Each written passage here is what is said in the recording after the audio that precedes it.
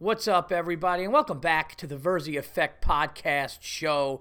My name is Paul Verzi, and today is, it is early, very early Friday, January 5th, 2018, everybody. The first TVE of the new year. Happy New Year to everybody. I hope everybody had a great New Year's Eve, had a great New Year's Day. Boy, do I have a story for you guys. I could allude to what happened, but the story is so crazy and I guess personal that I'm going to do it on the Patreon. Okay, so Patreon, we'll do a couple Patreons this week. Like last week, we did a couple Patreons and the regular show, and I want to thank you, Patreon listeners, but I brought the new year in on New Year's Day. Very, very scary. Something nuts happened. I could tell you that it has to do with weed and edibles, and I'll leave it at that. Tune in, subscribe to the Patreon. For you Patreon subscribers, I got a good story for you guys coming up. And for you other people, just $3. Maximum $5, minimum $3. You could hear it.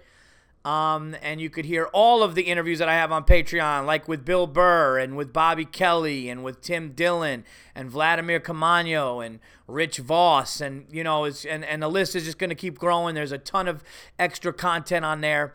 So you could check that out. I will talk about how I brought in the new year on that, which was very, very scary. But a lot of great stuff to talk about on the regular TVE episode 338. That's right. 338. I don't know if I said that at the top of the show, but yes, this is the first one of 2018. And we're going to bring in the new year right with this podcast. I'm a little fired up. I'm in a good mood. I got a lot of stuff to talk about, a lot of funny stuff, a lot of gross stuff. But there's a lot of stuff to talk about. I'm going to try to get to the unacceptables. Okay, I'm kind of debating if I should beef up on the unacceptables for next week. Beef up on them and do it. What the hell is that? Oh, that's the dog. So I don't know. There's a lot to talk about. If I don't get to your unacceptable this week or the unacceptables at all, then we'll do it next week. But let me just see where the show goes, where it takes us all. First one of the new year. It is about 10 degrees outside here in New York. Absolutely fucking freezing. It is, and of course, on this freezing 10-degree day, my wife needed to go to the train station super early.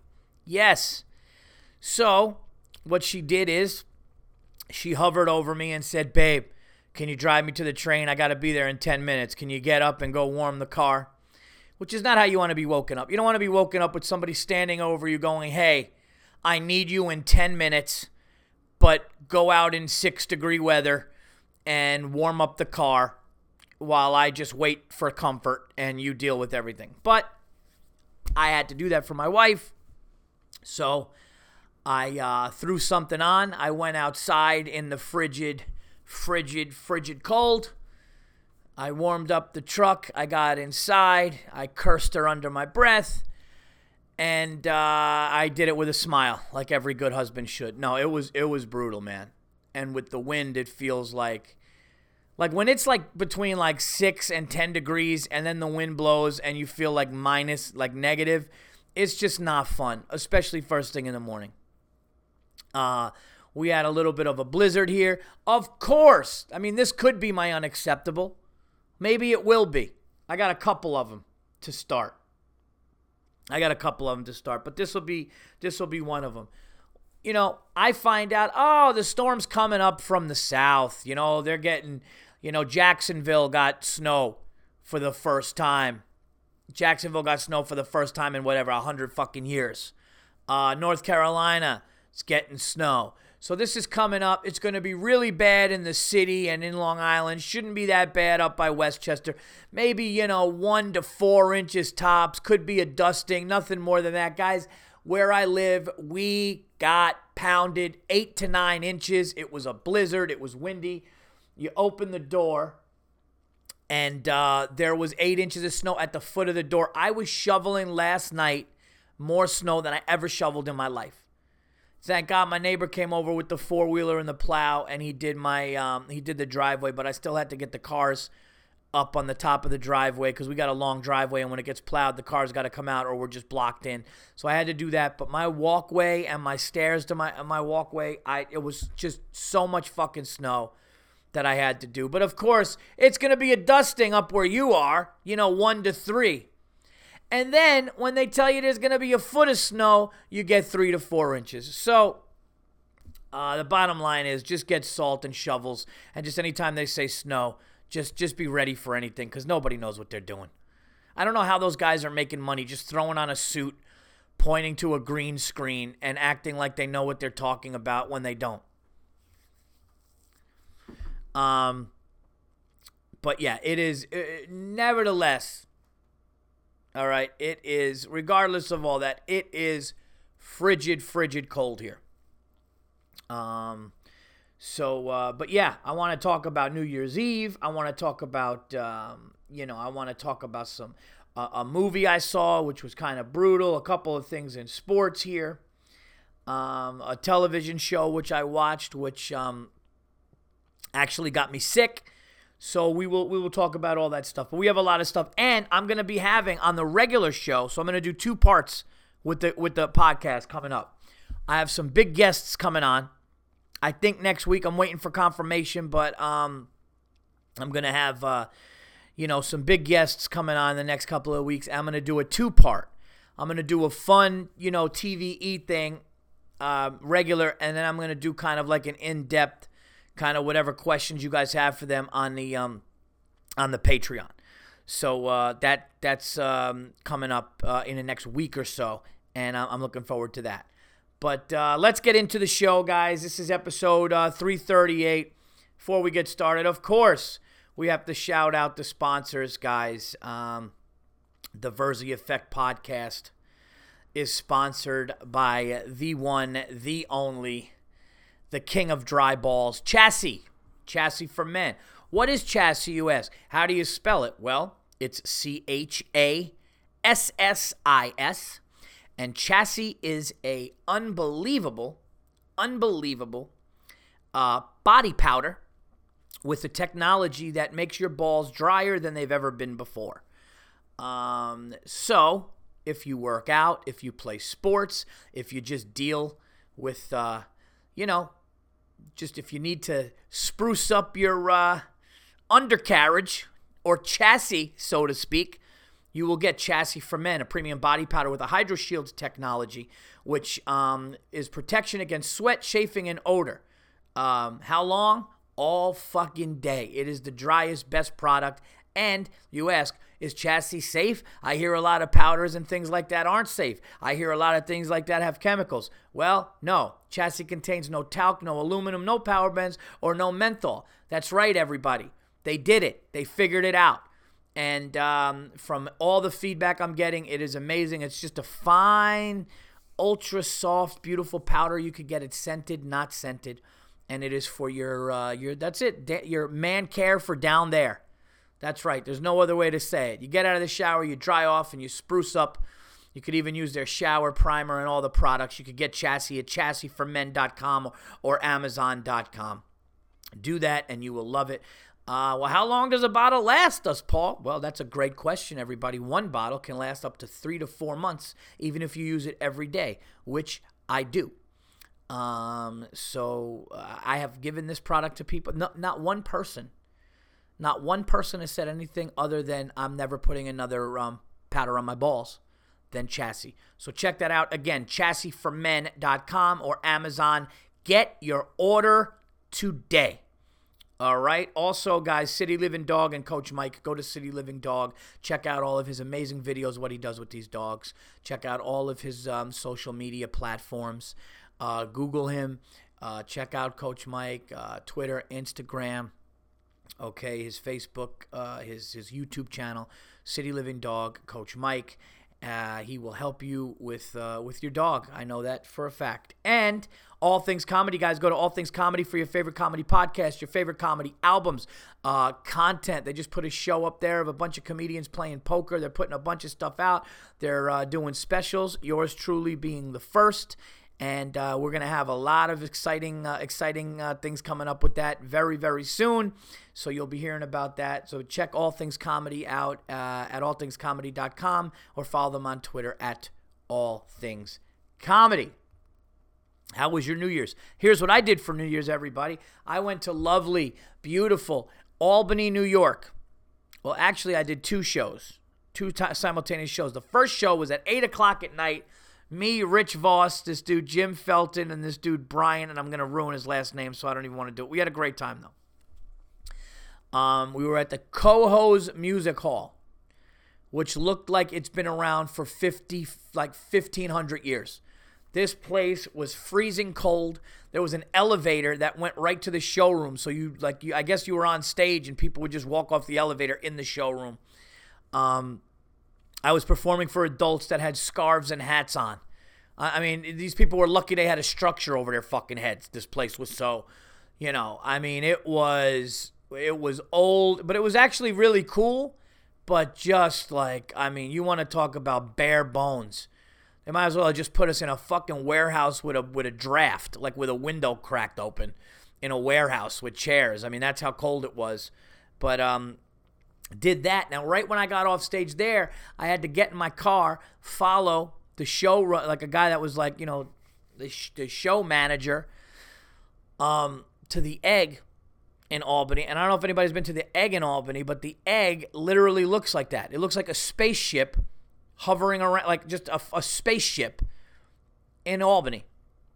And that's the showroom, a 900-seat, you're like in this Egg that's like pointed up. It looks like a spaceship, but just going to take off and go up into space.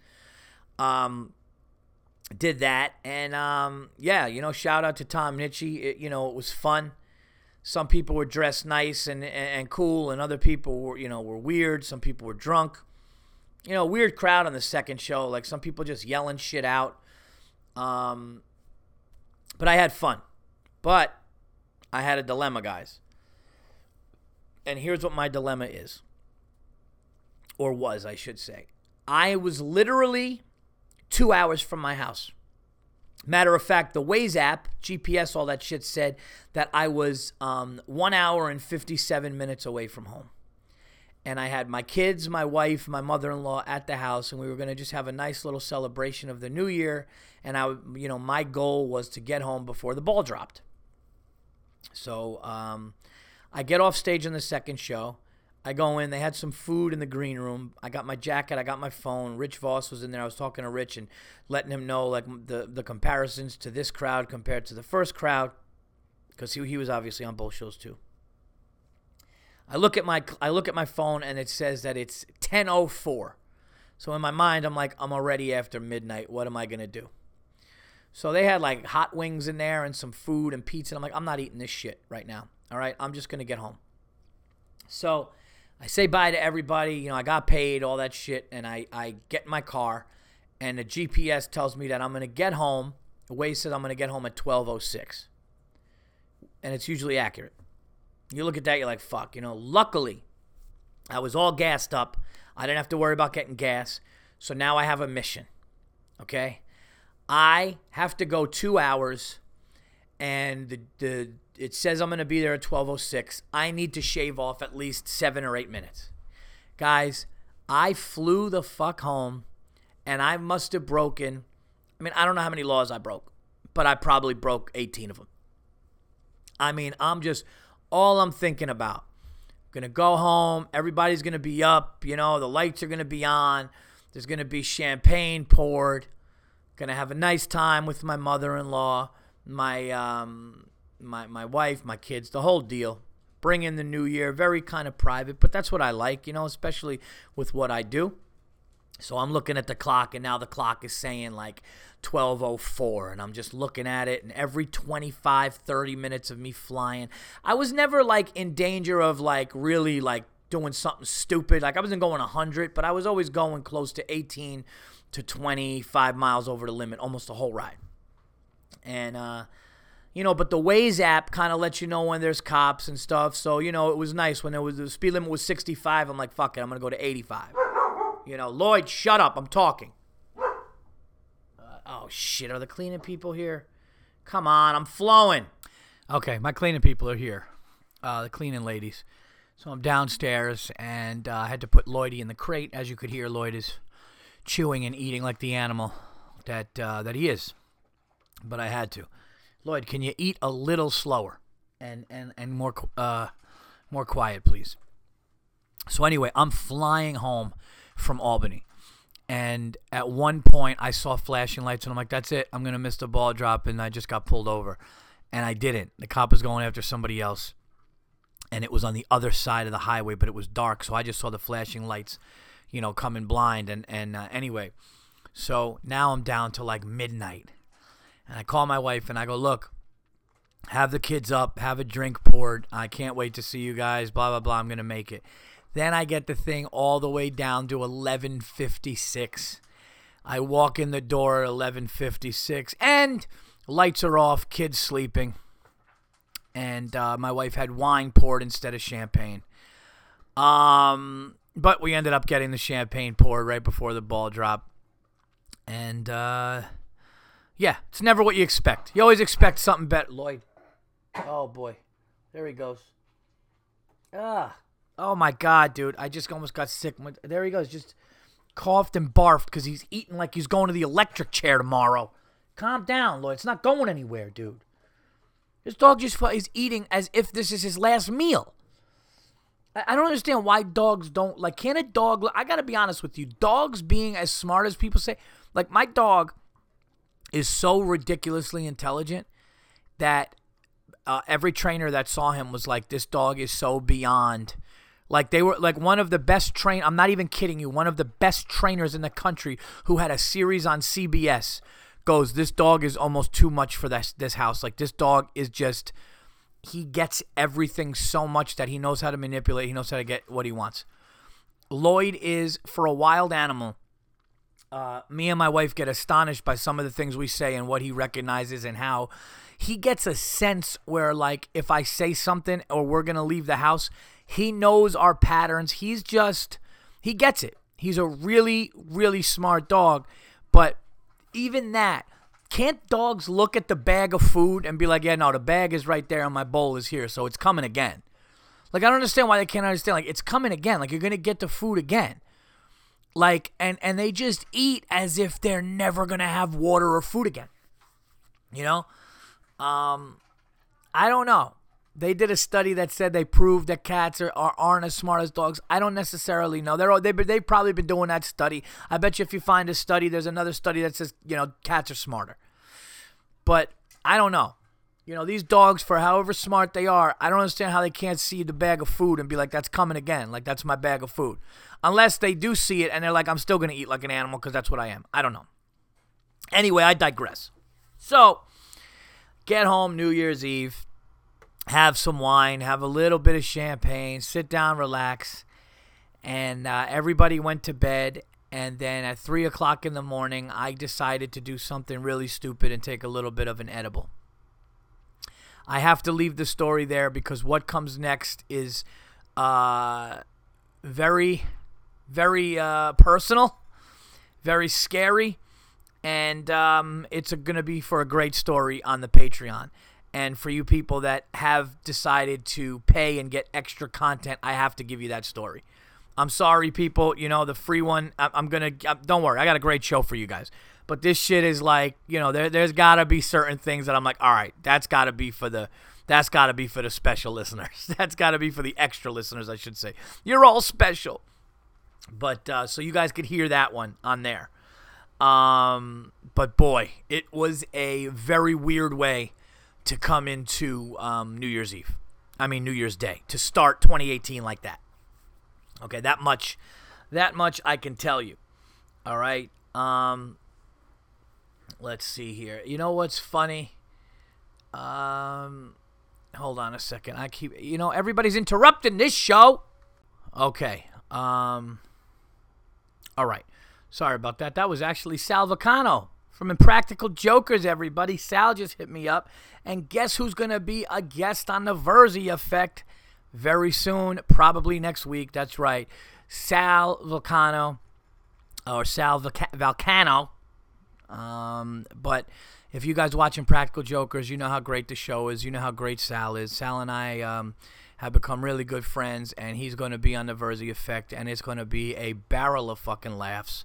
That much I can tell you, and we're going to have a great time. So, big guest for the show. Really happy to have the second show of 2018 be with a huge guest, great friend, and we're going to talk about some funny stuff. All right, I got cleaning people upstairs. I got a cat in front of me that's about 20 pounds and looks like a baby fucking jaguar was just born up here, and he's walking around in front of me. I got Lloyd in his crate, okay, while the cleaning people are here, because otherwise he'll jump on them in a friendly way. But he's sitting there, he's whimpering and crying. All right, I'm sitting here. You hear other people's voices. I mean, it's a circus out here today. 10 degrees outside. I gotta go and get Lloyd. Leave the cat alone. He's just trying to figure it out too. I mean, Lloyd's looking at the cat through the crate like, why is he walking around free and I'm not? You want to know why? Because he's not going to jump on beds and jump on people trying to clean a house. That's why. Okay, so one thing that I tried to do is, just stay away from certain things for the new year, okay? Staying away from beer, staying away from soda for a while, staying away from pizza, staying away from the bad stuff. Guys, the one thing in the world I cannot shake, I absolutely cannot shake, is candy. Still, sweets. Still, I cannot do it. I have zero discipline. I can't do it. I was starting my diet. Everything was good. And then I realized my wife bought me this gigantic, big, delicious bag of gummy bears that was in my stocking. And I just sat down the other night and took I'm not going to eat the whole bag. Meanwhile, the bag's like 2 pounds. Of course, I'm not going to eat the whole bag. But I had like 2 fistfuls of it through the course of the evening. I just can't stop it. There was also these peanut butter chocolate cookies upstairs in a tray, and every time I would eat a meal, I'd like a little something sweet after, and I would take one, and I realized that I was hurting my cause a lot, so the only way that I could deal with it is I just opened the tray of cookies and I threw them out. And my wife goes, just because you don't have discipline and control doesn't mean everybody else in the house doesn't, and what if I wanted a cookie? And I said, fair point, but nobody was eating them. In my defense, nobody was eating them but me, for days. Okay, the kids didn't like them, and my wife wasn't touching them. She did make a good point, though. Selfish move on my part, but I did know and notice that nobody was touching them at all. Nobody was touching the cookies. So, yeah, that's that. What else do we have here? All right, guys. I saw a show last night on, I don't know, was it TLC or whatever it was, and I'm not going to lie to you people, it was one of the most, I couldn't believe what I was watching. It was called, and some of you may know it, it was called My 600-Pound Life. Okay, and in watching this show, I felt bad for the people, they're bedridden, and they got to have like the gastric bypass, and they got to do all these different things to make their life, more, I guess, make their life more enjoyable and make their life, get up and walk around and live and do all this stuff. But I saw something that I just couldn't, I'm getting sick right now. Whew. I'm not even joking. I got sick watching this. I don't know if I'll be able to get through the story. I'm going to just try. But, so I'm watching this, and this guy's like 700 pounds, whatever, and he's laying down. He just had the gastric bypass, and he's laying there, and he's got the sheets over him, and I noticed that like his legs weren't. Oh, oh my God, his legs had like all this excess skin hanging, right? But like to the point where like it was just these big. By the way, if you're eating, fast forward this, and I know I talked about Lloyd Puka last time. I don't know why these gross things are coming up, but his legs just had like this excess skin and fat, but like to the point where it looked like bags of fat were just hanging off, but you couldn't see his feet really. It was just all this excess skin, and like some of the skin was so big and fat and dead that like it was like green and it was like. It was like dry and green and stuff, and like he had to like open these big folds of skin to clean for the hygiene. and I was getting sick. I guess I might think I might have to stop talking about it because my eyes are watering. But anyway, there was one scene where, like, I just didn't understand how this dude could walk. Like, his legs, it looked like each leg was like 350 pounds, and they're just hanging down, and you could just see, like, toes under fat. So it looked like, I don't even know how to describe it. Imagine if, like, sandbags were all over your legs and feet, but buried, and you couldn't see anything. Like, that's what he's walking around with.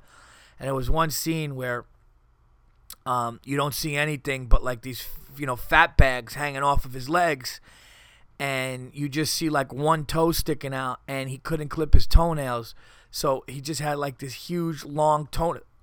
Oh my God, he had this long toenail, and I started gagging, and I almost threw up everything I ate, and I had to turn my head away from the TV. And I'm not saying this, to be rude or to be disrespectful, but I don't understand how, like, and I guess he was, like, lined up for surgery, but I just don't understand how an addiction can do that. Like, I understand, and I really am trying to understand, so I'm not trying to be rude. I don't understand how an addiction could let you do that. Like, I actually understand how people get addicted to drugs because of the euphoric feeling, and it takes you away, and I understand that, but, like, I just, like, this dude was talking, he's like, this dude had, like, multiple 2 liters of Coca-Cola next to his bed. This dude was, they're talking about, like, just taking a full pizza to the dome, just like a full-fledged large pizza to the dome is like an average lunch, like the way you would eat like a peanut butter and jelly sandwich. These people are throwing down large pies like it's, like it's a fucking, like they're Lunchables, like they're, bagel bites. And I just don't understand. And just, like, I was trying to figure out, like, what depression that I was in and what it made me do. And, there's some people I guess can eat. Some people can't. I couldn't. When I was like that, like when I was depressed, I couldn't eat. And these people were, like, eating and just, like, almost like that's, like, the way. And then I felt bad because then this other dude on the show had to eat, like, a little Jello thing. And the dude was, like 650 pounds. And the doctor was like, look, man, you got to just, like, so this guy had to eat like a bird, but he was like 650. All right. Now, I'm under 200 pounds, okay? And I get starving, and the only one I'm trying to throw down, like, fruit if I have to or whatever. But, like, I couldn't imagine the level of hunger that I would be if I was just, like, an absolute, like, giant like that, And I guess the point what I'm trying to say is the show is both, you love seeing when they lose weight and they're crying and they could walk around and they're out of bed and stuff. It feels great. But, like, some of the things I just couldn't believe. Like, I would be like, dude, if my legs, I would be like, cut them off. Like, cut my legs off or just, just cut this fat. Like, I couldn't believe what it was, to be honest. I really couldn't believe what it was. And heart goes out to them. they're walking, like, ticking time bombs and stuff. And, I'm not, by no means am I sitting here trying to make fun of anybody at all. But, I just, like, I couldn't imagine being that big and then taking a pizza to the dome. I just couldn't imagine being like that and being like, all right, let me get 2 large and, a couple of 2, and just sitting there feeling, the crazy thing is when you are like 600 pounds, when you watch the show, when you're 500-600 pounds like that, like, you could lose 100 pounds in like 2 months.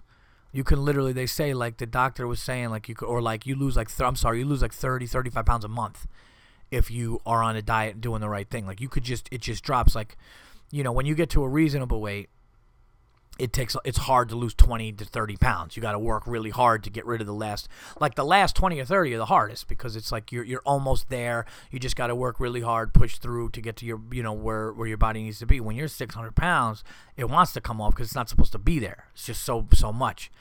But it was just weird that one guy was just huge, but he was like proportioned, and the other guy, just his legs just looked like it looked like a really crazy deformity and all this stuff, and I felt super bad, but it also got me sick, but I couldn't turn away because I was hoping by the end of the episode the dude was going to be like skinny, jump rope and playing hopscotch, and I mean that really wasn't the case. I don't know what I was thinking. I guess it was just wishful thinking. But it's called My 600-Pound Life, and you could get like updates of the people on their website and see what they're doing. And I was so intrigued by one of these stories that I went to it to see. And you can't really see much. You can't really see where they are now or all that. They say you can, but then you can't. But it was, I was gagging. I got sick, and it was sad. And then like one of the guys was addicted to drugs. And it was just a whole, I mean, listen, I could say this: if you ever felt like you were, getting a little out of shape or heavy, like watch the show, because you'll be like, I got my shit together.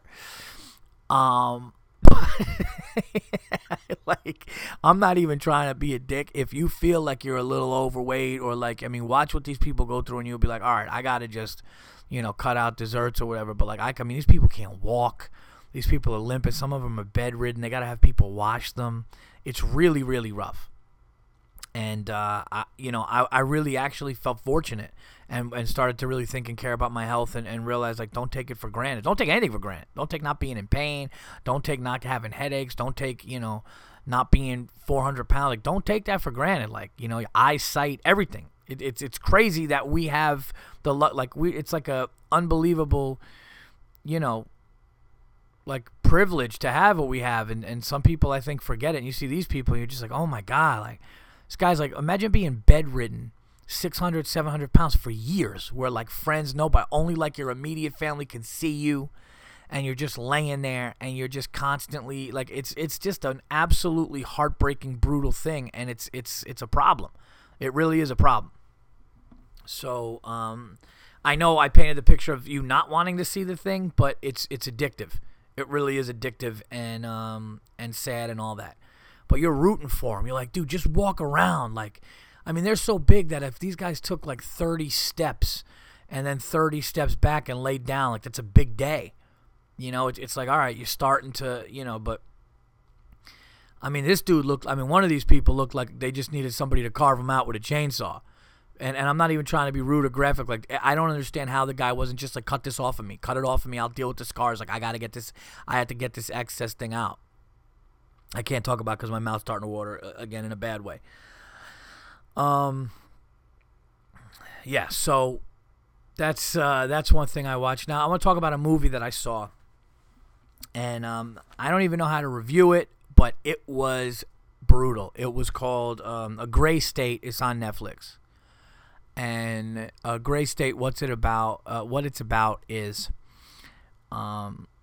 this gentleman, I believe, David Crawley, was making a movie just about how the government can take over at any time, and that kind of we're not free, and that like the Illuminati and the the New World Order and all that stuff is real, and you gotta be prepared to survive it, and and just like all those people at conspiracy theory stuff and something like that. I mean, I don't want to give too much away, but that's basically the gist of it. All right. And it was a new release like a week or two ago on Netflix, and the guy's a filmmaker, and it's basically he's making a movie called Gray State, and it's about all those different things. It's just about what I said. And there's a big following for that. There's a lot of conspiracy theorists out there. There's a lot of people that think that there's a new world order and the government's going to take ultimate control and we're not going to be free anymore, and we're going to be like, whatever, government slaves, or we could be, something like that. And he's making this movie about it. And he put out a trailer for it. Him and his partner making the movie, they actually made a trailer for it before making the movie to see if they could raise money and get investors and get Hollywood people to be so intrigued by the amount of hits that it gets. And it went viral, and all these people wanted the movie. And he was going out to California, and he wanted to get $30 million to make this movie. And things were going great and amazing. And then somewhere along the line, him, his wife, and his 5-year-old daughter are dead. the neighbor hears the dog barking. There's like Christmas presents still on the step. The neighbor looks in and sees 3 bodies laying there. And there's something written in blood on the wall. And I'll kind of leave it at that. But I will tell you this. Watch with precaution, I should say. It's very, very somber. It's very, very sad. It's almost like, I don't know. It's just really one of those things where you watch it, and I've seen it days ago, and I'm still laying in bed thinking about it. It's sad. It's brutal. It's you have questions, but then you kind of figure it out. Oh, that's what happened. I think that after you watch it, you know 100% exactly what happened, how it happened, who did it. I mean, I think you get that. You almost pretty much know it. But how it happened and how it got there and stuff like that is pretty interesting. And like I said, sad and screwed up. And there was a wife and a little girl, and 3 lives that were lost during this thing. But I will say this. It will keep you there the whole time. I didn't want it to end just because I wanted answers. And it was, it really showed what some of these guys, how you could be desensitized to violence and things that you see when you go off to war. He did a couple of tours in Afghanistan and stuff. I think Iraq and then Afghanistan, and he thought he was done, but he said you see a lot of messed up things, and that's another reason why these soldiers and stuff. It's not just people think a lot of times when these soldiers go out to war, and you thank them and you say, I thank you for your service and all that it's just that they were brave and they're doing something you're not able to do. It's not only that, it's what they carry with them. It's what they carry with them, and it's what they have to live with after what they saw. And the more that I travel and do comedy and talk to soldiers, and there's a couple of comedians that were soldiers, and I know that they go through it, and I know that they need help and they need to talk to people, and there's a reason why there's a high suicide rate with these ex-soldiers, because you see things that you just really shouldn't see. They're reality, and you can't be naive to them. But I don't think. A mind coming up and trying to, to obviously as you grow, right, you want to evolve and do things. And then when you see the most harsh and heinous violence, it does something to you. So when I talk about my respect for the soldiers and all that stuff, it's also what they're carrying too. It's also what they're carrying. And it's heavy, and it's something that, I mean, I feel bad about certain parties I got too drunk at in college and high school. I couldn't imagine what these guys are thinking and what these guys are going through. Think about that. Think about something that you feel like you regret. And that happens, and that's happening to me the older I get. I'm like, man, I can't believe I, pulled my pants down at that party, and it's something stupid, I can't believe I did that. And these guys are like, imagine what they can't believe they saw or what they did or what they had to do. And I think that part of that goes into a gray state in the documentary. So watch it. You'll be glued to it, but you'll also be like, oh man, this is going in a really crazy direction. And then ultimately, you see what happens. And so that's pretty much all I have with it, because anything else about it, I would really be giving it away. But I'd love you guys to watch it and hit me up with it. I believe the family was residing in Minnesota. And, so check that out. And you hear the people, you hear the people that they're survived by. You hear the brothers and the father and the family and friends and stuff talk about the whole thing and what happened. But then you actually see footage of them making this movie. And you see them doing like a screening of like the trailer and getting people excited, and then you listen to some of the Hollywood people, the producers that were going to make it, talk about meeting with them, and you hear stuff. It's just wild. It's wild and sad and brutal, to say the least. So that's I don't even know if you could review a movie like that, because you leave with this awful feeling. You leave with like, what the hell just happened? That's terrible. But you're also, you can't take your eyes off of it. You're interested in it. You want to know what happened. You want to know why it happened. You want to know, what along the way, made it happen. All these different things. So that's all. I can't say, the Verzi Effect podcast gives it depth. I would say though, it's a good watch if you could handle stuff like that. But if you can't, if you it's very interesting. Okay. And people, there's a conspiracy around, how they got, who killed them and all that stuff. So check it out. It's called The Gray State. It's on Netflix. You can check it out. All right. It was so much crazy, somber and weird that, like, I don't even know, after even talking about it now, I don't even know where to go on the show. I mean, I do. We'll get we'll get somewhere. But wow, man. It's crazy what the human mind is capable of. Is wild, absolutely wild. And this sucks that there's a kid involved. All right, let's try to turn a page to something positive here. It just took a weird turn. I know. First one of the year, so let's get this thing back on track. What did I do? One thing I'm going to try to do this year is stop with the empty threats with my kids, because I find it like that they just know. They know it's bullshit. They know. They're just like, Dad, come on, really? Making it up as I'm yelling. You know what? I'm going to take, what's going to happen, right? If this keeps happening, I'm going to tell you something. We're not going to, and I'm just like looking around the room. You guys aren't going to have blankets anymore. And they're just like, yeah, all right, Dad. No, I'm serious. You guys want shoes when you go to school because you like those pair of shoes? And it's just like you're not going to. So I'm going to try to stick with, the worst is, like, my kids are both old enough to just be like, how could you do that to us? That's so mean. I hate you're the meanest. And I'm just like, no, but I'm not. Your mother's meaner than me. You know that. Come on. Me or your mom at the end of the day, who's nicer? Like, I can't do that. Although I want to. I want to just call them aside and be like, look, you guys know. All right, I'm the easygoing one. Okay, listen, things get done because of her. But let's be honest here. What are we talking about over here? Taking you guys to the movies when I shouldn't. No, don't tell Mom. She knows, but don't tell her.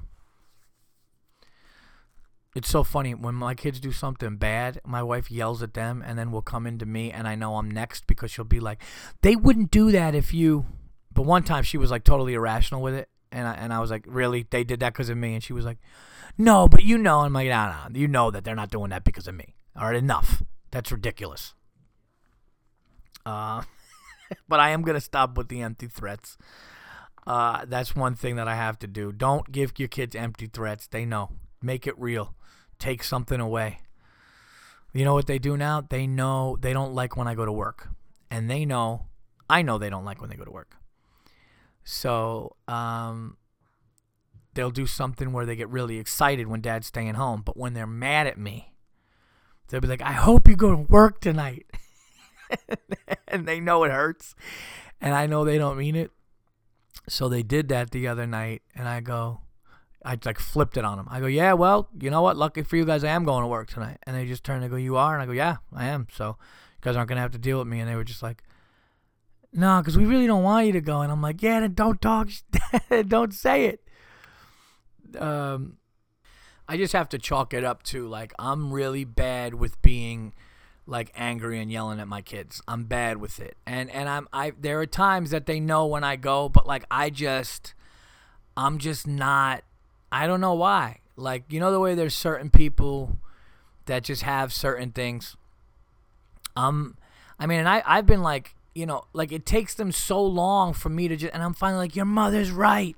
You don't listen. You guys, like, and then I'll say something like, the only way I'll get to them is like, you guys do suck at listening, that? And then they'll get all mad.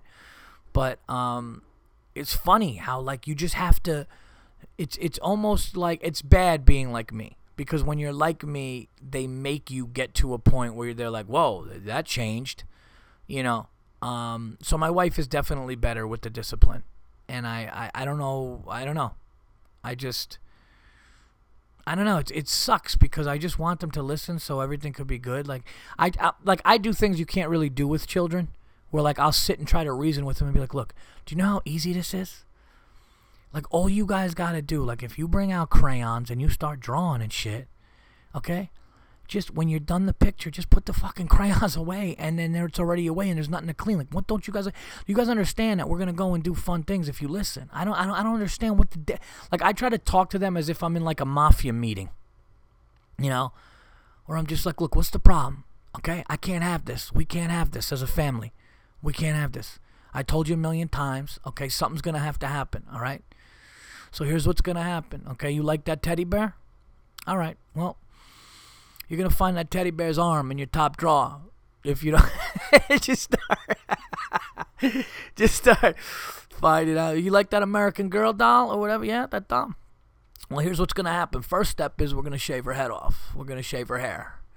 Okay, so now she's going to look sick. You're going to have a sick American Girl doll. All right, that's good, but that's only the beginning. Okay, it's one thing to not have hair. It's another thing to not have feet as an American Girl doll. So you know those little cute booties? Those cute booties and those cute little sneakers that come with the American doll? Yeah, well, you're not going to need those anymore. Okay, those are going to have to go on her hands if you continue to not clean your room. It would be so scarring, wouldn't it? Oh, my God. Could you imagine? I remember I was in a car once with a friend, and I told one of my kids, I go, listen, you do it one more time, I'm throwing the thing off the bridge. We were going over a bridge. And I was half joking. And my buddy, who was it, goes, dude, don't do that, because I remember something happened with my family where, like, they did something with a doll and the kids never forgot it. So you really do got to watch that. But how hilarious would that be if in, like, 15 years, I mean, God forbid my kids were in therapy in 15 years, but, like, in 15, 20 years, your kid's in therapy, and they're just like, yeah, you know, I had this doll. And, you know, it was a Thursday. I was supposed to clean my room before company came over. I didn't. And my father took my doll and tortured it and then cut its limbs off. And now I have a thing with dolls. When I see dolls, I just break down and cry all the time. The Italian therapist would be like, well, you know, you should have. I mean, listen, there's a price to pay. If I was you, I would have had the room cleaned before company came there, to be quite honest with you. You know what, man? I don't know. And my wife could just be like, you're going to do this and you're going to do that. And the kids just look like, all right. And then my wife knows how to, like, and then be like, I love you, but you have to do this. And then, you know, yeah, I guess what I'm saying is, you know, I'm not as, like, I'm a good fun dad, but I'm not and they definitely take advantage of it. Lloyd takes advantage. Lloyd knows, you know. Lloyd had two paws out the door way before I would have done it. And but look, who was right? Who was right in that situation, everybody? Now he's got his head down in the crate. He's like, all right, I love when a dog gives up the fight, where he's just like, look, I'm in here until the cleaning lady leaves, so I'm just going to make the best of it and put my head down. All right, so what are we? We're 40. Oh, wow. We're almost 48 minutes into this. Let me see. Was there any? You know what? Let me see if anybody. I think somebody wrote something I did want to talk about on the unacceptables, but I'm not going to go into the unacceptables. I'm going to wait till next week. Guys, send me your unacceptables next week.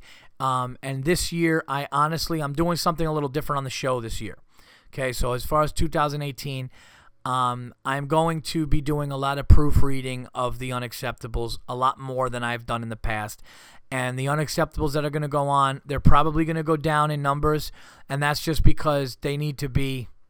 Everybody's have been good, so I usually do this anyway, but, like, I'm not going to do any repeat ones.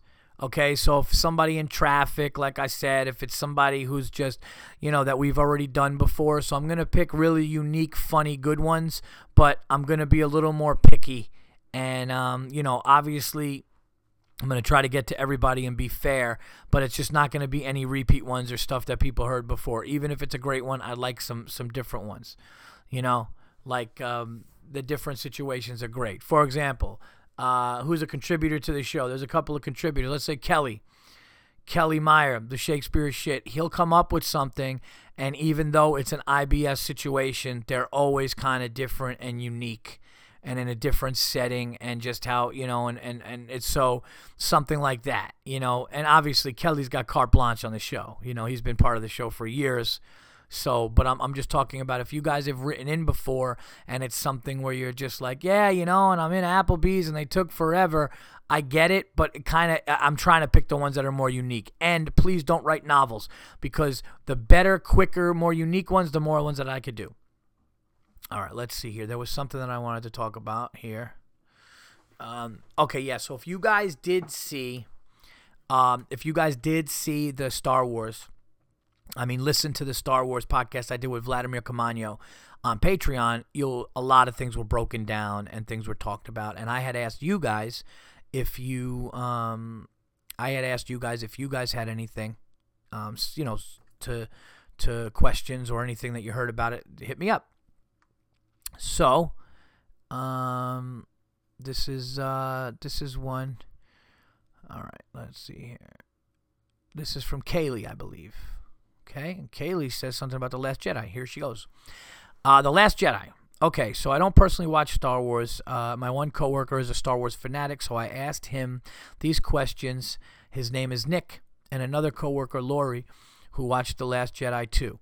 These were their responses. Number 1, what did you think of Princess Leia floating in space and flying back to the ship? Nick said, couldn't hate it anymore. Terrible. Lori said, corny. I think that's when they started to computerize Carrie Fisher. I didn't know what to think of it. I didn't like it. I lied to myself trying to think it was okay, but it wasn't. And maybe you're right about the computerized. I don't know. Number 2, Luke on the island milking that thing. Disgusting, hard to watch is what Lori said. Nick said, funny as shit. I think it was a callback to the original Star Wars where they had blue milk on the table and no explanation. I think that's where it came from. Number 3, Luke throwing his lightsaber. Look, I don't remember. When did that happen? Oh, the beginning. I don't have any thoughts on that. Nick, I think it's because he didn't want anything to do with training Rey to be a Jedi. Shirtless guy. I don't remember his name. LOL. Nick, Ben Solo is wide-ass beefcake. I don't know what that... And then she said, I don't know. I don't know. That was literally what he said in regard to the last question. There you have it, Paul. My research into your questions. LOL. Hope that helped. Well, thank you so much for getting back to me on that. There's one thing Vladimir said about, well, we don't know where Snoke came from. We don't know where the evil... You know what, though? You don't know where the first Emperor came from either. So in Star Wars and Empire Strikes, in the beginning when we were kids, the ones that came out in the 70s and 80s or whatever, we didn't know where that Emperor was from. There was no backstory with that either. I mean, it does come later. Maybe it'll come later with Snoke, but that's another thing that I thought about that. So thank you, Kaylee. Is there a couple that I could do here? Let me see here. Well, why don't you guys just send them in, and I'll do them more, because we're 52 minutes in, and I don't want to waste. Actually, it's not wasting time, but I'd like to. Let me see. Let me see if you know what. Kaylee, you attached one to that one, right? Okay, so this is from Kaylee. First unacceptable for the year, and we'll see how long this discussion lasts. And then, guys, send your unacceptables to unacceptablesfortve@gmail. And again, just make them. I guess, cut out the fat with the words, but we'll be picking some really good, unique ones. But this one is the first one of 2018, and this was attached with Kaylee's Star Wars thing. And thank you for asking a Star Wars question. Unacceptable and acceptable. My unacceptable first. I went to ShopRite for deli meat. For some reason I thought Rite Aid, and I was like, you go to Rite Aid for? I went to. That's gotta be a dope ass Rite Aid. If you're like, yeah, let me get a highlighter, a legal pad, and a fucking pound of prosciutto. All right, I went to ShopRite for deli meat a week back. I walked up to the counter, and I was the only one there. There were 4 or 5 employees behind the counter. I needed about 5 different things. Only one person helped me. So it took 20 minutes for the stuff I needed. Meanwhile, the other employees behind the counter just stood there talking about their personal lives. Now, I could understand only being helped by one person when there are other people waiting for stuff as well, and the employees are helping them. But when they have the employees there and I'm the only one there, really 20 minutes, unacceptable. Now I have an acceptable. I went to the city for New Year's Eve. I can't believe I went. I didn't want to at all, but a family friend had a hotel room in Times Square, so if I didn't want to stay outside, I wouldn't have to. Okay, that makes sense. I know how cold New York weather is being a native New Yorker, so I dressed appropriately to go out. Snow pants, boots, and all. Well, while out waiting for the ball to drop with my sister, I met two young women from Japan. They were studying abroad in Canada and decided to come down. They looked really cool, so we offered them some of our hand. Oh, they looked really cold. I was going to say, I almost actually said, wow, you could tell if somebody's cool. I'm sorry. They looked really cold. That's very nice of you. So you offered them hand warmers, blankets, and my sister's emergency blanket to stand on with us to help keep their feet warm. Makes me feel good to help people. Side note, I don't recommend going to see the ball drop. Yes, that's very acceptable, what you guys did. I wouldn't have done it because they're Japanese and I have a thing against Japs. But, I was just at Pearl Harbor. So, no, I'm kidding. That's very nice of you to do. And I'm totally kidding, Japanese listeners. I love Japan. I love Japanese culture. I love Japanese food. Of course, we could have done without Pearl Harbor, but that's very nice of you. That is acceptable. As far as your first one, I don't think they would ever. That'd be great, though, if you had 5 things of meat that you needed and all 5 employees just got on a machine and you got it all at the same time because 5 of the people worked on it. But, anytime you wait, nobody gives a. That's what you have to learn. And we've talked about that on the show years ago. Nobody gives a fuck. Nobody cares about you or your time. Nobody wants to be at their jobs.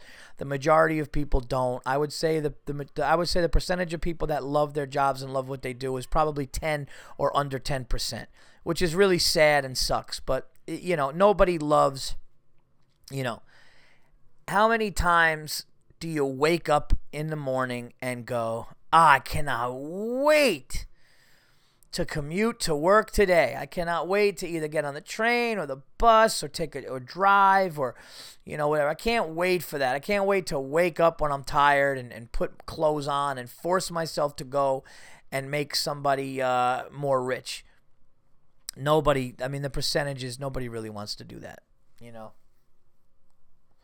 think about it. You could be president of the United States. They don't want to do it, They probably like to do it for a year or two. But you can't tell me that. Bush, I told you guys, I flew the guy that flew Bush, and he was like, fuck that, you could have that job. But you can't tell me that Obama and, now even Trump, Trump's talking so much shit on Twitter, but when these guys put their pajamas on and they lay down in bed, they're not looking at the ceiling in their room going, what the fuck am I doing? I can't wait for this shit to be over and my name to be out of the news and just be on some fucking ranch somewhere. You can't tell me that they don't fantasize about that. Everybody wants to, no matter how much you love what you do. I was talking to this one comedian. This one comedian said, you ever just go on stage and go, why the fuck are we doing this? Like, what am I doing with my life? Why am I doing this? Why am I, trying to make these people laugh? And I kind of understood what he meant. I love it, and I love the art, and I know that comedian that said that to me loves it too. But like I told him, I said, yeah, I fantasize about being a UPS driver sometimes. Just knowing my hours, knowing my weekends are off, knowing that there's a pension. But you want to know the funny, true thing about that is, after a week or two of doing it, you're like, fuck this. Hey, man, I need you to get the truck back in quicker. Hey, man, the route's getting a little longer. You got to do this. Also, the physical stuff on it. And just the same routine and the uniform and the truck every day. As great as it sounds to, some people are like, Paul, it doesn't sound great. But, like, a civilian job for me sometimes sounds great, But then I'm like, no, there's nothing better than doing what I do. I create my hours. Comedy clubs do, but I tell them when I'm available. I'm the one that works out the money, or my agent works out the money. I could say no. I dictate what I do, and that's why I love it. Yeah, sometimes it's hard to get in the car and drive somewhere and you don't feel like doing it and stuff like that, but that comes with it, you know. You know, that's anything. You're just anything, you know. If you had to wake up and drive 2 hours to pick up money, right? If your job, money for you, I'm talking about. I'm talking about money for you. If your job required you, and it was the best job in the world, all your job was to wake up, and you had to drive 3.5 hours one way and 3.5 hours back. So your day was 7 hours in the car. However, all that did was when you got there to your destination after 3.5 hours, you picked up a check for $2,000 for yourself, your money. You get to put in your account, but you had to come home. So think about that for a second. You would be excited that every single day you woke up, you were taking $2,000 down, right? What's the math on that? Let's do the math on that. I got an iPhone. I got a calculator. The math on that would be, and we're going longer. I'm just talking on this podcast. I'm having fun on this podcast. We're just going to talk. This is the first one of the year. I'm talking to the damn people. So, 2,000 times 365 equals. All right. Is that right? $730,000 a year. All right. So you are almost at $750,000 a year. Okay, so whatever, after taxes or whatever, you're still getting close to, you're getting a lot of money. And it's a great thing. Somebody says, what's your job? Oh, I drive 7 hours every day for $2,000. Okay. But you can't tell me that like the 10th day in a row you start doing that, you're excited, but you're like, wow, I'm beating the shit out of my car and my body. I'm kind of dreading the drive right now. I have a little bit of a cold. I got to be in the car for 7 hours every fucking day. So, that's just an example I'm using. As great as something could be, you would think that if you were making $2 million a year. If you're making $2 million a year, but you had to put your body through that, that's a lot of shit you're putting your body and your car through. It's not an easy thing. But you love it, and it's nice. It's the same thing. Actually, not really, because I'm telling jokes and doing something I love. So it's a little different, but you fuckers know what I mean. All right? I don't have to sit here and you get it. You get the gist of it. Let's see what else do we have here, guys. Oh, and speaking of like doing something and being tired and all that stuff, how about, let's get into a little bit of sports here. How about Kristaps Porzingis of my beloved New York Knickerbockers? How about him saying he's tired? I mean, we're not even halfway. Are we halfway? What is it? How many? No, like what are you doing? You have, like, you're not even halfway through the season and you're saying you're tired and you're missing shots and you're having one great game where you win the game, but then you're having games where you can't even hit a shot and you look exhausted and you're like 22 years old. Like, what are you doing, Kristaps? Come on. Please don't turn into this. I mean, every time there looks like there's a glimmer of hope, you got a 22-year-old kid in the NBA as a franchise player saying he's tired in fucking January, the end of December, beginning of January? What are you talking about? Tired. I mean, that's a bad sign. I'm not going to lie to you. And I hate saying that, but you can't say that shit. Guy's tired. He's a franchise young player. He's in his second or third year. I mean, what are you talking about? I mean, what are you talking about? You're tired. I was reading something today on the New York Knicks. By the way, if you hear voices or noises in the back, I have 3 cleaning ladies here who are great, but they just, they yell at each other in Spanish. Well, I mean, they're talking, but they're in different rooms, so they have to yell back and forth, and it's Spanish. So I don't want you guys being like, what the fuck has Verzi got going on over there? You just hear like vacuums, people yelling, what the way, blah, blah, blah. I don't. So anyway, if you hear that, so the Giants coaching situation, they were talking, they're either going to get the offensive coordinator of the Patriots, the defensive coordinator of the Patriots, and then somebody just sent me a text, my neighbor Jeff, saying, and I don't understand what he meant by this, but my neighbor Jeff just said, Belichick leaves. Does he come back to Big Blue? And I said, he is leaving? And he said, you want him? And I said, first off, yes, of course I want him. Second, is he leaving? How could you not want him? and I say I want him if he leaves. If Bill Belichick decided to leave the Patriots and come to the New York Giants, I would rejoice. I don't like the guy that much, but, I'm sure, it's one of those things where you don't like a guy, and then you have a beer with him and you talk football with him, and you're like, oh, this guy's the fucking best. It's one of those things. I don't care. Of course you're going to look at somebody and look at like, oh, it's been an opponent of yours and it's been like a nemesis, or not really because we beat them.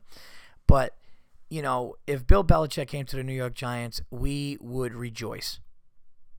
All right, you'd have the defense that we have. You have some offensive weapons. Then you get a coach like that who will cut your ass. Like that's, if you notice, every successful coach, they will cut you in a second. And I don't mean that I mean like they don't care if you are a good starting player, a big time.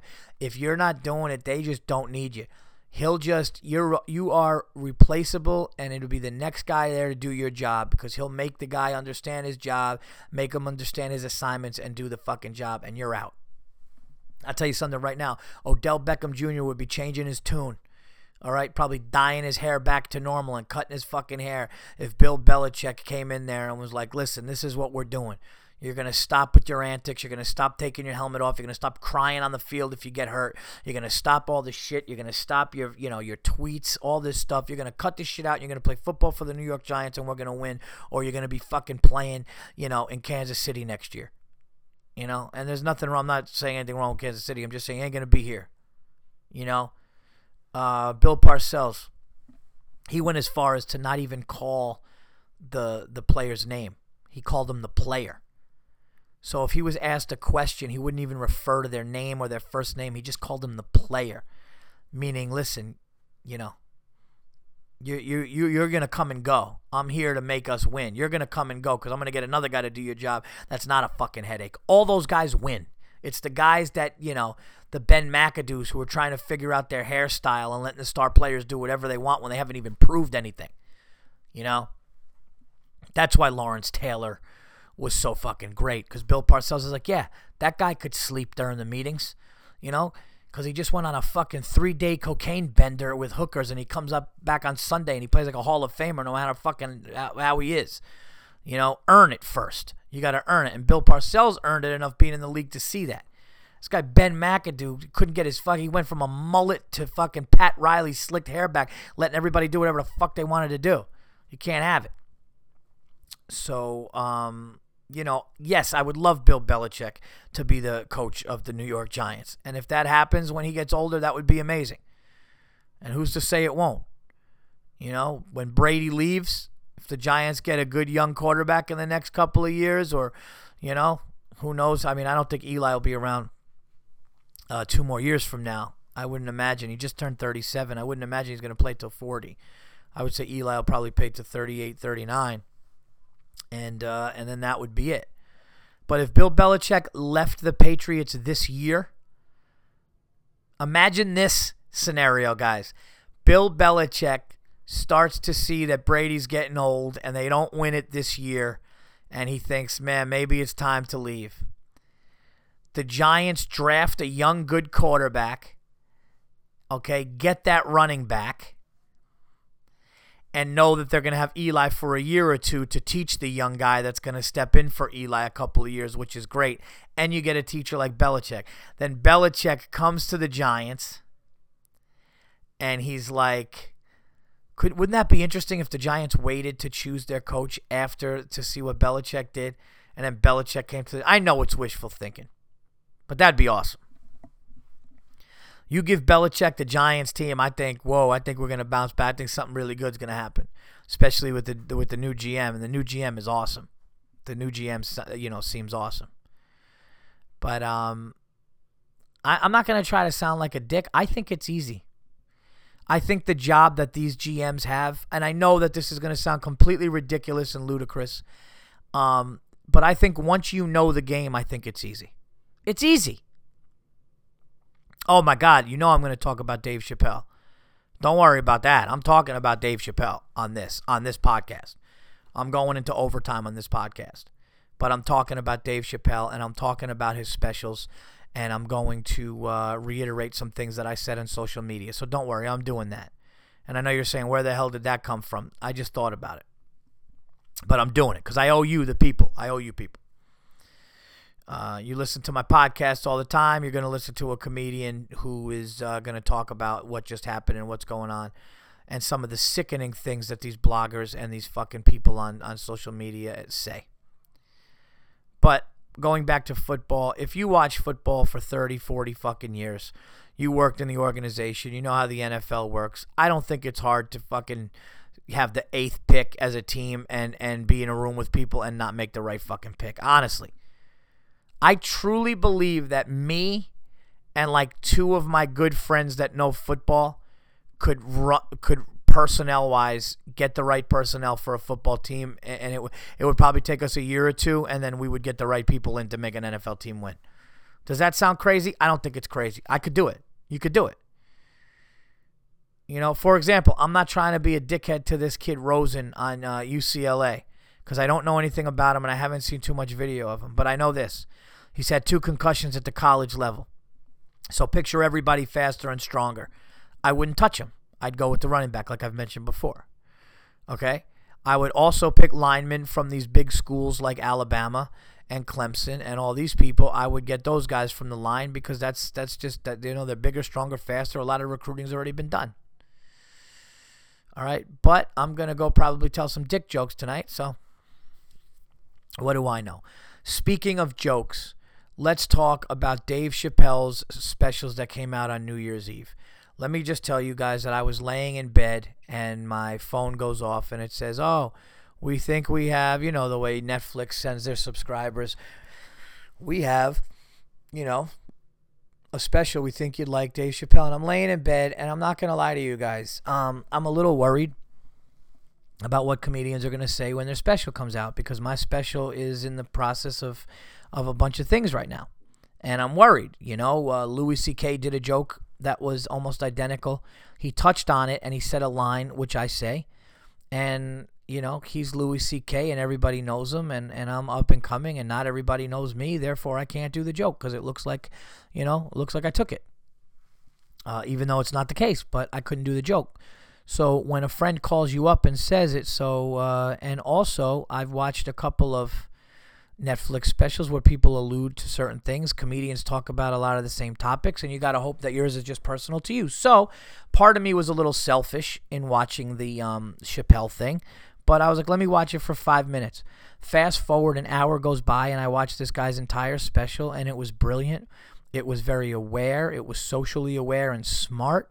It had great jokes. It had great commentary on what's going on in the world. It was just a brilliant, beautiful piece of comedy and talking. And then he did another one from the belly room, the smallest room at the Comedy Store in Los Angeles, where he just sat on a stool and talked, and it was absolutely brilliant. And he said things about the Louis C.K. thing. And if you guys go back to my podcast, when I talked about the Louis thing, I said, hang up the phone if you're on the phone and you think he's jerking off. And Chappelle talked about that, and I thought it was brilliant. I thought it was great, and I thought there's like, yeah, exactly. That's what people are thinking. He also said something about one of the articles saying Louis C.K. ruined somebody's dream, or these girls got their comedy dreams ruined by Louis C.K. And he said something. He goes, well, that's a little bit of a brittle spirit, don't you think? You know, you're going to lose your dream because a guy pulls out his dick, and then he pulls out one of the most brilliant jokes I've heard in a long time. He goes, you think Martin Luther King was going to stop his movement of freeing black people or making black people feel equal because somebody pulled out their dick? He's like, this has to stop.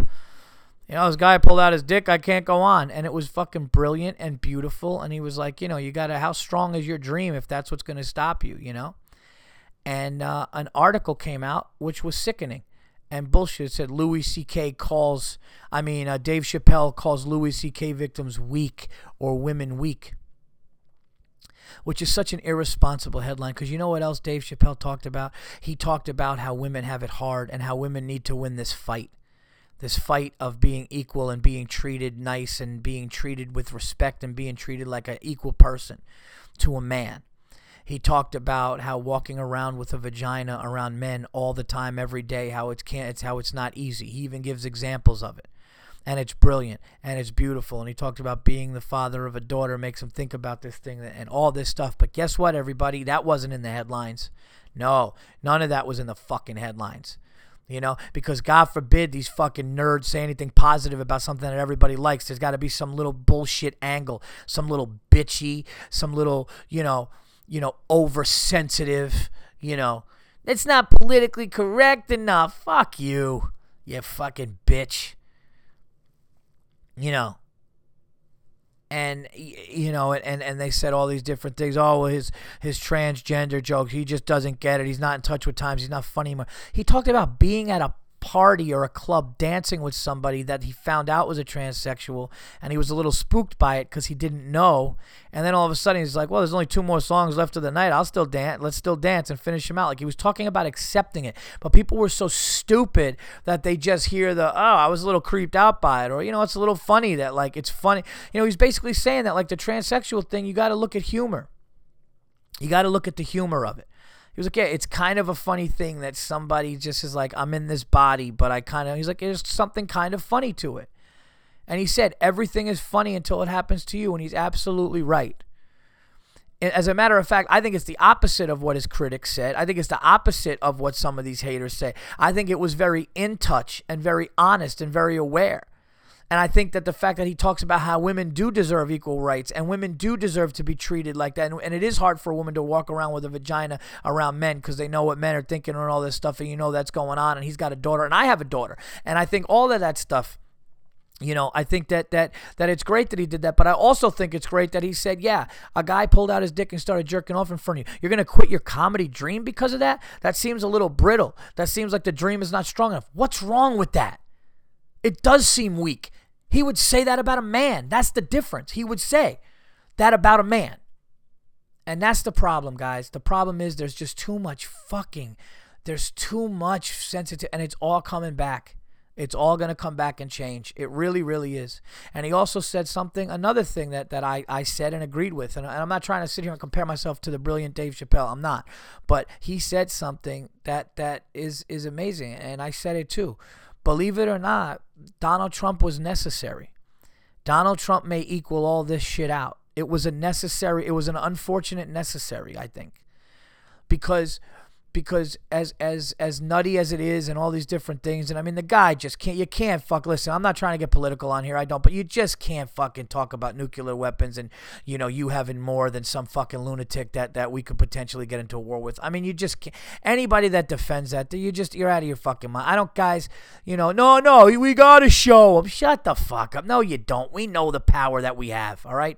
Go to an air show and watch what the F-18 Hornet could do. Watch what one of them could do. I'm not worried. All right, we have fucking bombs that drill themselves into the middle of a mountain and then decimate it into a pile of fucking powder. I'm not worried about it. He doesn't need to say what we have. And he doesn't need to do that. But all that stuff aside, the reason why Donald Trump won is because the political correctness and things went too far the other way.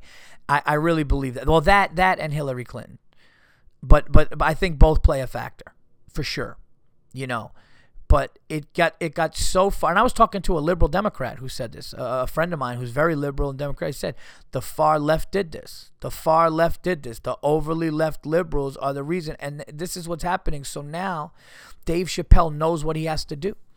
And Chris Rock and Seinfeld and all the people that have come before us and iconic things in stand-up, not going to colleges because of the sensitivity and the protests and saying, well, fuck you, then you're just not going to get this icon that was willing to go to your college. Jerry Seinfeld was willing to go to your college. He's a masterful man with words. He's very funny. You're going to have an iconic comedian like Chris Rock. And you know what they said to the whole college, all the colleges? I'm not coming because these fucking babies can't handle it. And they deserve it.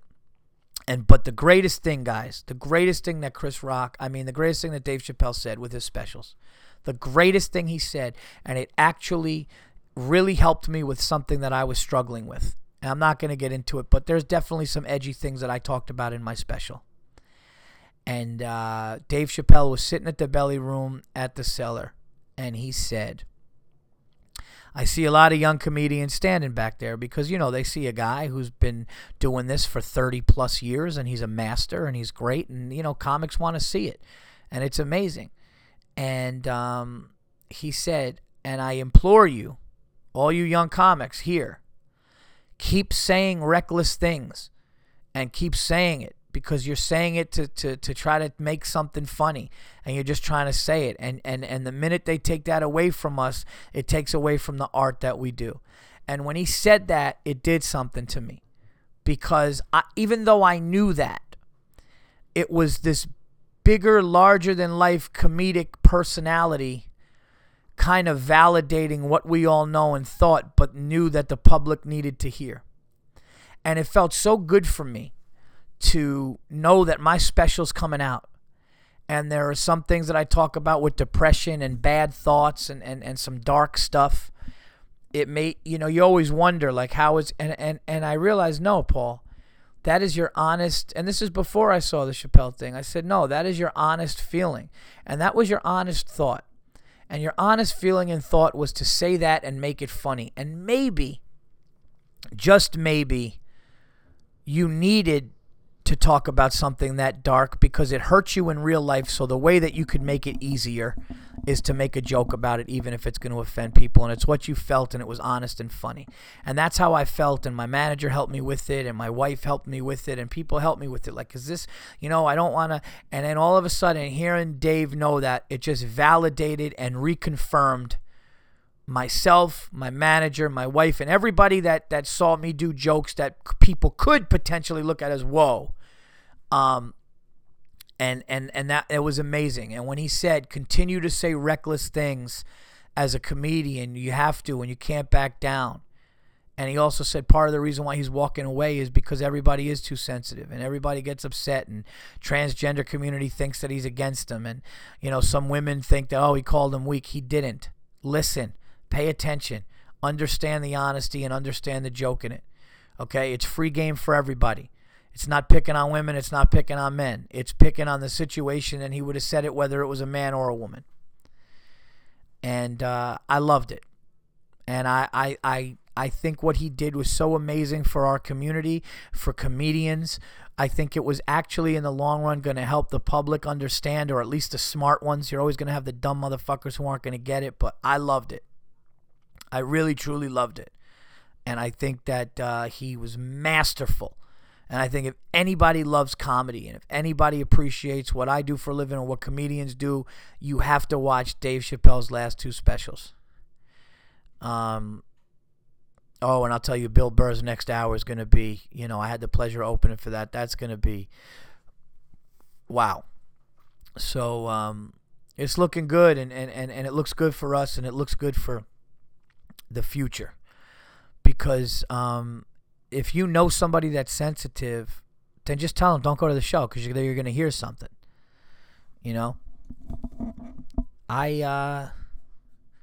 Because it makes things easy, and it's how people deal with it. For example, Gilbert Gottfried, when he was a spokesperson for Aflac was probably giving him millions of dollars. He was making a shitload of money as a spokesperson for as the Aflac duck. And then there was a tsunami in Japan or whatever. There was that awful tsunami which took, countless lives. And he just put a tweet about it. He put a tweet, and the tweet basically said, something, it was a little, I guess, it was a tweet about people dying in the tsunami. And he meant it to be funny. And he got fired from Aflac. And he lost, God knows how much money he lost. And then in the documentary Gilbert that I spoke about on the podcast, his wife talks about how much it hurt him when he got fired, and that he didn't want to hurt people's feelings with the joke, but it was how he dealt with it. So the way that this comedian who has a platform deals with something is he saw something horrible. It probably hurt him to see all these people, but you know what? The comedian in him made him say something, and it hurt him, and he got fired, and he just didn't want people to think. He was probably hurt more, not that he got fired, that people thought that he was insensitive to people dying in a tsunami. This is what we do, people. It's what we do. One of the greatest things that I've ever heard, and I understand completely, was Joan Rivers. And if I said this story before, I apologize. Joan Rivers, by the way, shout out Joan Rivers, rest in peace, from Westchester County. That's right, Joan Rivers, born and raised in Westchester. a true New Yorker, and a top 10 comedian of all time.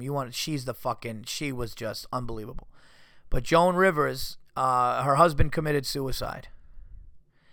And I want to say maybe the night of or the day after. And again, I apologize if you heard this story, but if you're new to the podcast, you didn't. But it just talks about what I'm saying here. She was out eating with her daughter. And obviously they're distraught. The father just lost their husband and father. He killed himself, which is fucking horrible. And they're sitting there eating. And obviously you got to take the daughter out to eat. You're hungry. You're down. You're all full. Lord knows they probably didn't sleep. And they're at a restaurant eating. And Joan Rivers opens the menu. And she looks at the menu. And then she looks at her daughter. And she says, "Oh my God, if your father were here now, he'd kill himself all over again with these prices." I mean, it's fucking brilliant. And that was the way you deal with it. Like, she just dealt with it like, if your father was here and saw these prices, he'd kill himself again. Something along those lines, which is, it's incredible that she would say that and think about it, but that's the thing. And, yeah, so anyway, I just wanted to talk about that and just put light on what I think Dave Chappelle did and how great it was. And how everybody needs to see it and understand. And if finding anything wrong with it is just really nitpicky bullshit. And it's just fucking jumping on this pile-on that everybody's trying to do. And I can't wait for it to go away.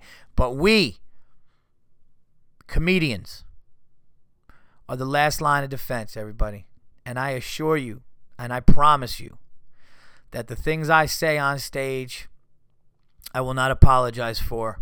I will be conscious of. And if I make a mistake and have to apologize, I will. You know, if I happen to, but I'm talking about the big stuff. I'm going to mean what I say and have fun with it. And if you get offended, then I don't know what the fuck to tell you. So that's it. That's how I'm going to end the show. Go to my website for plugs. Go to my website for dates, I should say. I'll be at Dangerfields. I'll be at Stand Up New York. I'll be at New York Comedy Club. I'll be at The Stand, all in the month of January. I'm sure there's other stuff on there, and there's going to be stuff being added. So thank you guys so much for listening. This has been TVE episode 338. I know it's a little long. It's the first one of the year, but I wanted to touch on some things here. I hope you enjoyed it. And don't get the American Girl doll anymore. This bitch got a nicer bag than my wife. It's fucking putting my daughter's putting her in like a booster seat and shit. It's getting crazy. Stop it. Enough. Stop it already. Check out, go to Chassis, guys. Get your balls right. Get your chassis clean. Get your man care for down there right. Get Chassis, chassisformen.com. Go to Amazon. It'll be the best powder you ever put in your body. Check out City Living Dog. Check out All Things Comedy. This has been the Verzi Effect 338. You guys are going to be getting an extra Patreon. Subscribe to Patreon. Oh, and you're going to hear a great story of a really, really crazy edible story that I got. And that's coming out soon, too. Today, probably. Yeah, today. All right. This has been 338. I'm Paul Verzi. You guys are the shit. Until next time, I am out of here. Let's start the new year right. Take care.